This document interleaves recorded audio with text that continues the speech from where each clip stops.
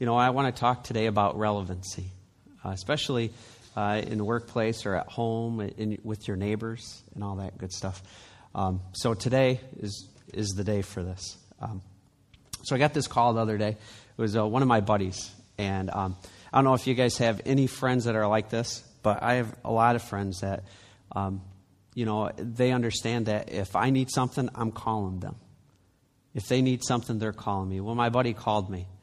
And I know this will surprise you, but when he called, he didn't want my strength. I don't look like Shane or like Ken Hill, so I'm not very big. Matter of fact, my wife's muscles might be almost as big as mine. But he also didn't want my intellect, so you guys know me well. Most people don't want my intellect. However, though, this guy did want something bigger than that. He wanted my prayer. That's what he wanted. He wanted me to be praying for him in a situation. And at that moment, I was his lifeline. He needed me to stand in the gap for him. So, I started thinking about that as I was driving home. What an honor it is to be somebody's lifeline. And then I started thinking of, I guess, the journey to being somebody's lifeline, to being somebody's go-to guy. I always relate it to like a sporting game, a competition, right? It's like a buzzer beater, it's like football. It's a sudden death field goal. It's down to the last wire, and that guy's in a spot where he can't see the light at the end of the tunnel, so he calls his buddy, and I was the go-to guy. But I think about it, what makes a go-to guy or a go-to girl? And I believe it's our trials, it's our tribulations that we go through, whether how harsh they are or not how harsh they are. But it shapes you, right? When you're down on your luck, or you think you are, when you get kicked in the teeth, and how you respond, how you are when things are great, when you're being blessed beyond measure, right? All those things, they shape us. And I think about this. It's those experiences that make us relevant to other people.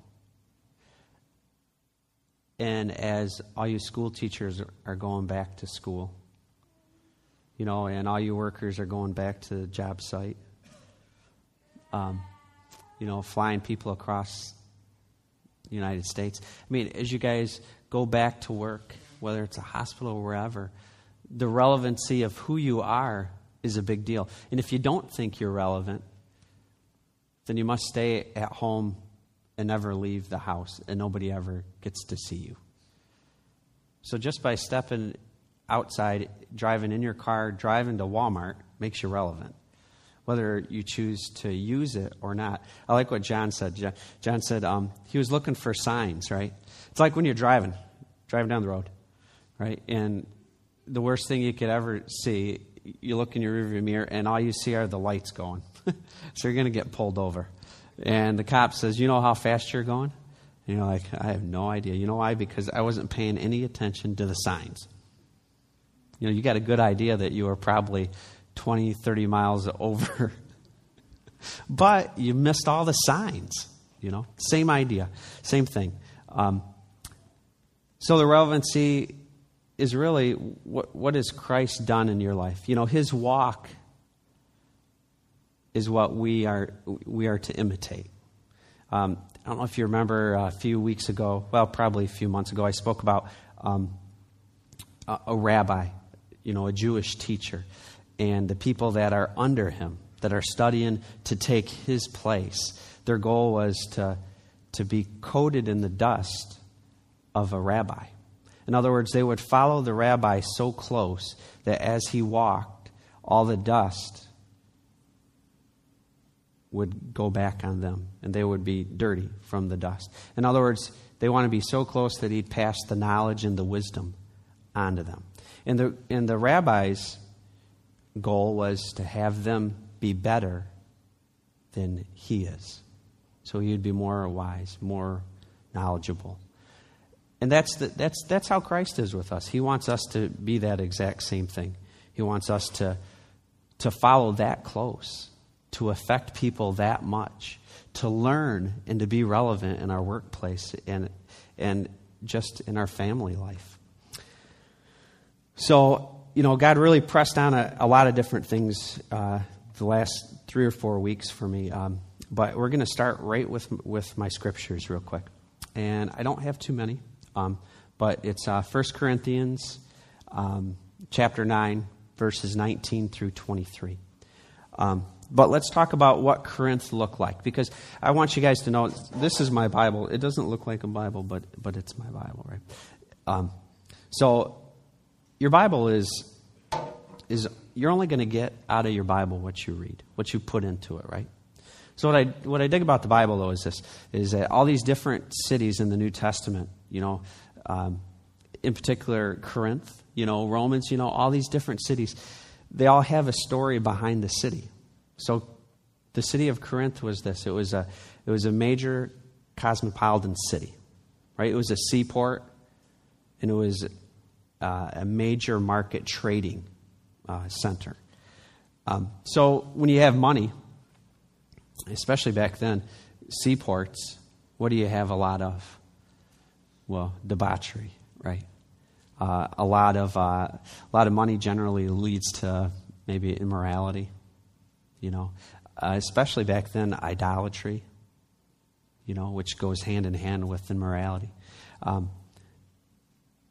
Just about everything that could go on in one city was going on in this city.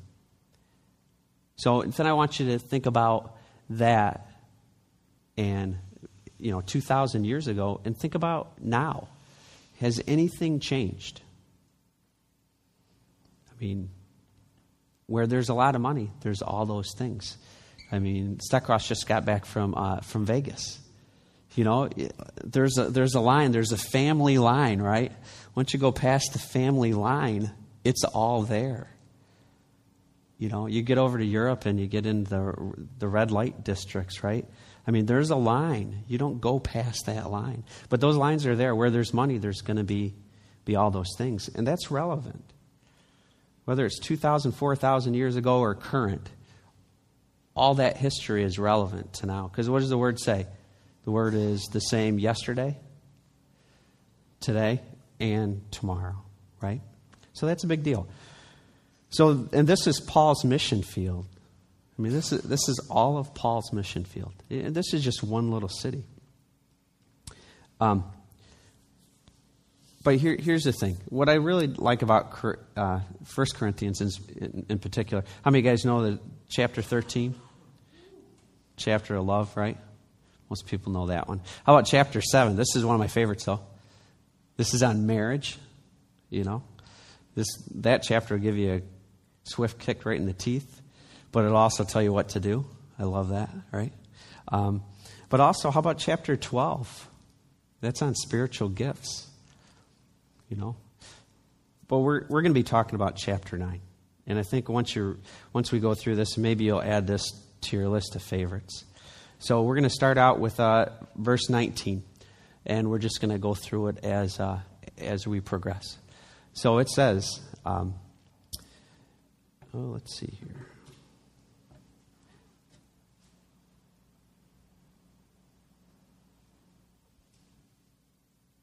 All right. So my translation's a little bit different. So I'm going to read mine, but you guys read this. This means I am not bound to obey people just because they pay me. Yet I have become a servant to everyone so that I can bring them to Christ. So what's Paul talking about? He's talking about not being obligated to obey, not having to obey, right? Instead, he says that he chooses to. He's a free man. He can do whatever he wants. That's where being relevant on a job site really matters. You can go right or left, right? You have to be relevant. Your example has to be led. It doesn't matter if you're leading your family. I got boys. I mean, you guys know. All my boys want to grow up to be like me. Well, what kind of example am I going to set? I have that choice. And I love it that Paul says that, he's a free man with no master. Yet he's become a slave to all people to bring as many as he can to Christ. Right? So verse 20 continues with that, and it says, when I am the Jew, I become one of them so that I can bring them to Christ.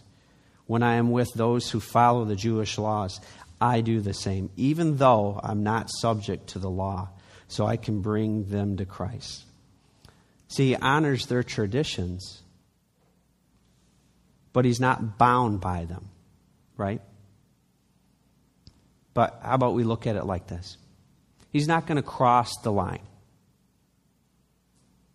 He knows where he's at in Christ. He knows where he has to go in Christ. And he's not going to do anything that's going to damage his reputation, damage Christ's example, right? But he's going to go to the machine shop. You know, I saw a 1,000-foot crutch at the machine shop. I knew I was in a pretty rough spot when I went to use the bathroom in the toilet. There was a sticker of Jesus inside the toilet. You know, there's a Christian band that was playing there. But I thought, you know what? Here's the thing, is that I am a light in a dark place right now. You know, and it's pretty dark in the machine shop. It smells worse than a wrestling room. And that's pretty bad, you know, because you got beer mixed in with the sweat. You know, so it's pretty rough. But still, you know, I wasn't gonna compromise my beliefs. You know, even though I was there, it would have been just as easy to grab a beer. Been just as easy to, you know, start talking a bunch of junk with a bunch of different people. But I chose not to. So let's go on to verse 21. When I'm with the Gentiles, I do not have the Jewish law. I fit in with them as much as I can in this way. I gain their confidence and bring them to Christ, but I do not discard the law of God. I obey it. Now, if that's not relevant, I don't know what is. You know, you guys are going to be faced with some opportunities. Like we talk about football, about, you know, the pregame prayer, the after-game prayer. I mean, the opportunities you get to sow into people's life. I mean, those are such big deals, you know. And if you choose to obey what the Holy Spirit's putting on your heart, that's a win for you and for God. In verse 22, it goes on, it says, when I am with the oppressed, I share the oppression, so I might bring them to Christ. Yes, I try to find common ground with everyone so that I might bring them to Christ. You see what Paul's doing here, you guys, is he's active, right? He's pursuing. He's going into those places. He's pulling people out. He's not afraid to do something that maybe is not what you would usually do. You know, I think that really says a lot about your walk. About being uncomfortable. Being uncomfortable a lot of times isn't any fun. But if you've ever chose to be uncomfortable in a new situation, and then when you're done with it, it's like a victory a lot of the times. You know, my dad used to always tell me, to win you can't be afraid to fail. It's the same idea, right? You have to be able to embrace something that sometimes isn't very embraceable. And I think that really speaks to me. You know, it's putting God's word first, not last. It's participating to an extent. Right? So let's go on to verse 23. This is the reason why Paul does it. It says, I do all this to spread the good news. And in doing so, I enjoy the blessings. See, it's a humble reward that Paul gets, but it's a powerful reward. He does all that for you guys. You know, there's not a lot of glory associated with doing the right thing a lot of times, right? You guys remember a guy by the name of Steve Cronkite? Some of you guys will. All right, well, he's a really cool dude. He's my first e-group leader was Steve Cronkite. And he used to sell, I think he still does, he sells auto glass. So he worked for a company, PPG is who he worked for. and sales guy, right? So the company is going to take him out, and they're in Detroit, and they're at some auto show, and they're going to go to a topless bar. Uncomfortable situation if you're a Christian, right? So now, this isn't what Paul is saying to go and participate with, though. So it's not like, Paul's not, Jesus, the Holy Spirit's not giving you a free rein to go there. But what it is doing is it's challenging you, right? Right? So Steve, there's like 8 or 9 of these guys, right? And they're all gung-ho to go. And it comes to Steve, and Steve says, I'm sorry, you guys can go if you want. But I'm just going to go over to that restaurant over there. And then the lobbying started. Oh, come on, Steve, you're square, you're straight-laced. Come on. He goes, no, you know what? That's not for me. He says, you guys can go. I won't think anything different of you. You guys can go. And then his buddy that was on the fence with this whole thing says, I'm going to hang out with Steve. And then his buddy that was on the fence said, I'm going to hang out with Stephen, his friend. They all ended up eating at this other restaurant. See, that's the relevancy of your life, right? That's what Paul's talking about right here. It's a big deal. You sports guys are really going to appreciate this. I was driving, picked up Chelsea from a band camp or a worship camp, and I saw this billboard, and it said, sports is not a foundation to build character. It doesn't teach character, right? But it did say this. It says, but it does reveal it. I thought, yeah, And then I thought, wow, that's exactly it. So who's going to teach character? How many kids get shoved off to school and want you teachers to teach character? Because they're not getting any at home. If I had a Bible right now, I'd throw it down and say, if you're not teaching, but I can't throw my iPad. I'd have a bunch of people crying out there. Anyways, but that's really the deal, though, right? Is that it's your responsibility to teach character. See, character is a foundational issue. That's what Paul's talking about here. These are foundational things. If you build that foundation deep enough, wide enough, all the storms in life can come. And it's just going to get more and more solid, right? But conversely, though, if you don't do that, then the wind's going to blow and it's going to knock the house down. That kid's character will be revealed. Avery's one of my favorite ones to talk about character because he hates to lose, right? He just hates it. But we talk about line crossers, like RJ, my boy, he's a line crosser. But he's a sneaky one, though. He'll put his little toes right there. The line's right there. He's got his toes just barely touching the line, right? And I'll say, don't go past that line. So if he can get 1/8 of an inch on the line, he'll say, okay, I'm not past it, right? Now, Avery, though, is the other one. He's like this. He's so far past the line.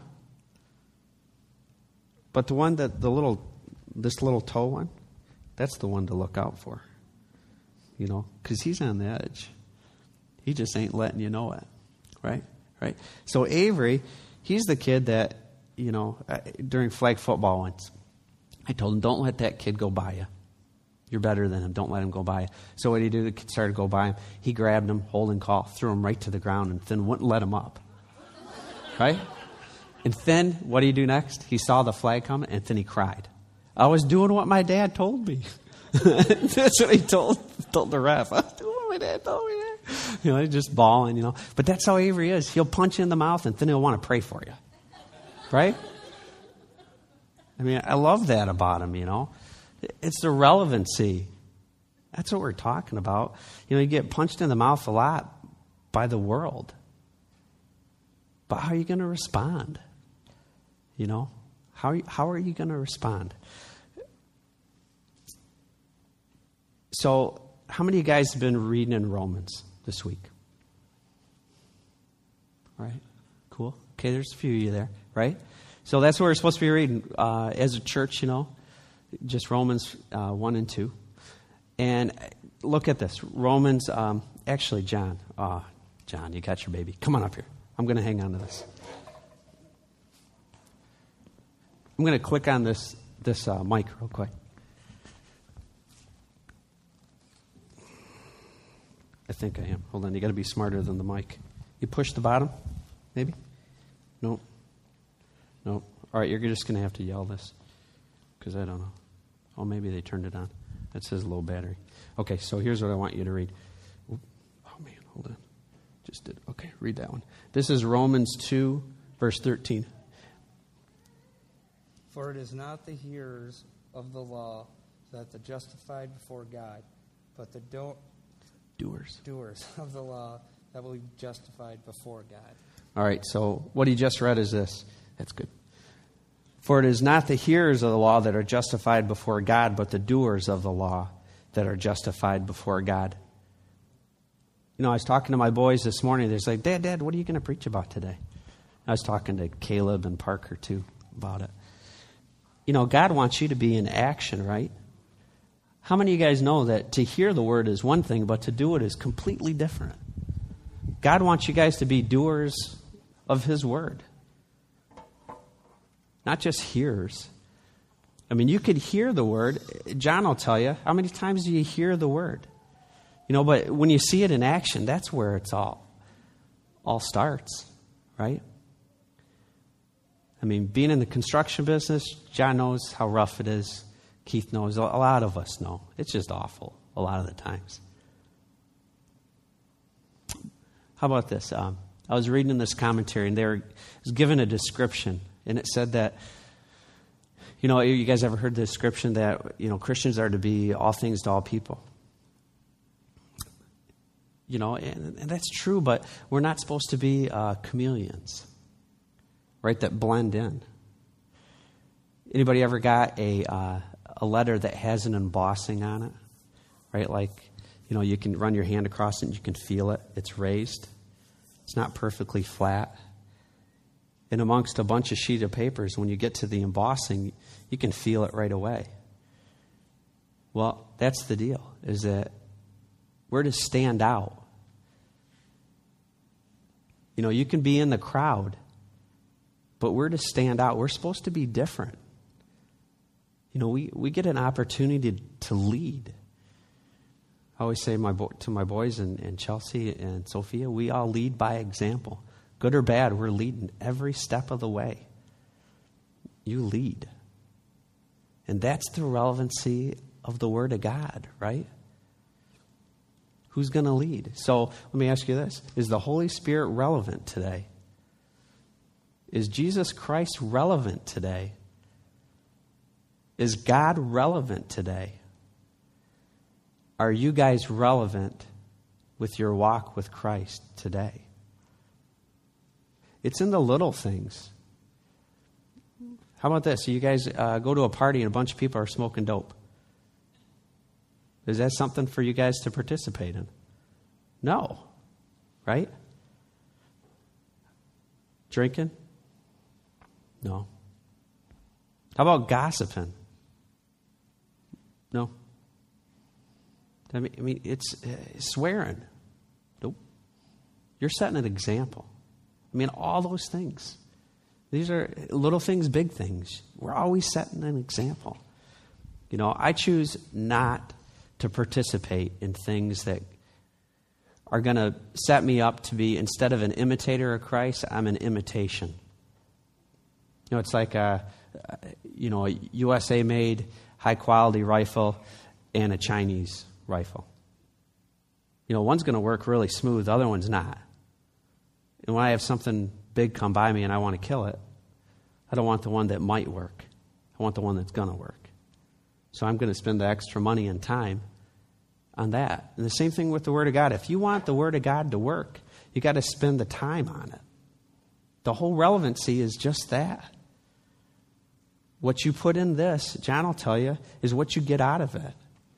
It'll change your life. It'll change your marriage. It'll change your kid's life. change your friend's life, your brother's life. You know, he's going to see the change in you guys. And it's being relevant to them. So that is all that I have for you guys today. We have to be imitators. I want to be dusty. I want to be right behind Christ. I want all that dust to fall on me. You know? I might have to blow it off. It's so dusty sometimes. You know, but you can affect so many different people, so many different ways, just like Paul did. You know? So we're going to pray about that right now. And then you guys are going to be released. Sounds like I'm releasing the dogs. All right. So, Father God, we just thank you. We thank you that your word is so powerful. We thank you that it's here today as it was yesterday, and it'll be here tomorrow. I pray that we would be relevant in our workplaces, Lord, in our family life, the relationships that we've made, that we're able to set godly examples. Because Lord knows we're always going to be setting examples. I pray that we're able to have grace too when we do screw up. And we always fall on your mercy, Lord, to guide us. I pray the Holy Spirit would just be so alive and well in everybody here that it would just drive them. My boy Riley wants a fire Bible. And that's what I want everybody's Bibles to be here, Lord, is fire Bibles. Ones that are just on fire. That the words actually walk. Not just talk to them, but actually walk. Father, I just love what you've done for us and what you're doing for us. I love that you're shaping each and every one of us. Father, I would just pray right now, though, if we're not allowing you to shape us completely, that I would pray that barriers will be broken. That as these things that leave us are replaced by godly things. As these demons leave us, Lord, that we fill them up with your word, those voids that are left. Whether it's laziness, whether it's greediness, Lord, whatever idolatry it is, Lord, that it would be filled with you. Lord, I just pray that we would be an advancing army, that we're able to stand our ground when we're in those situations that are uncomfortable.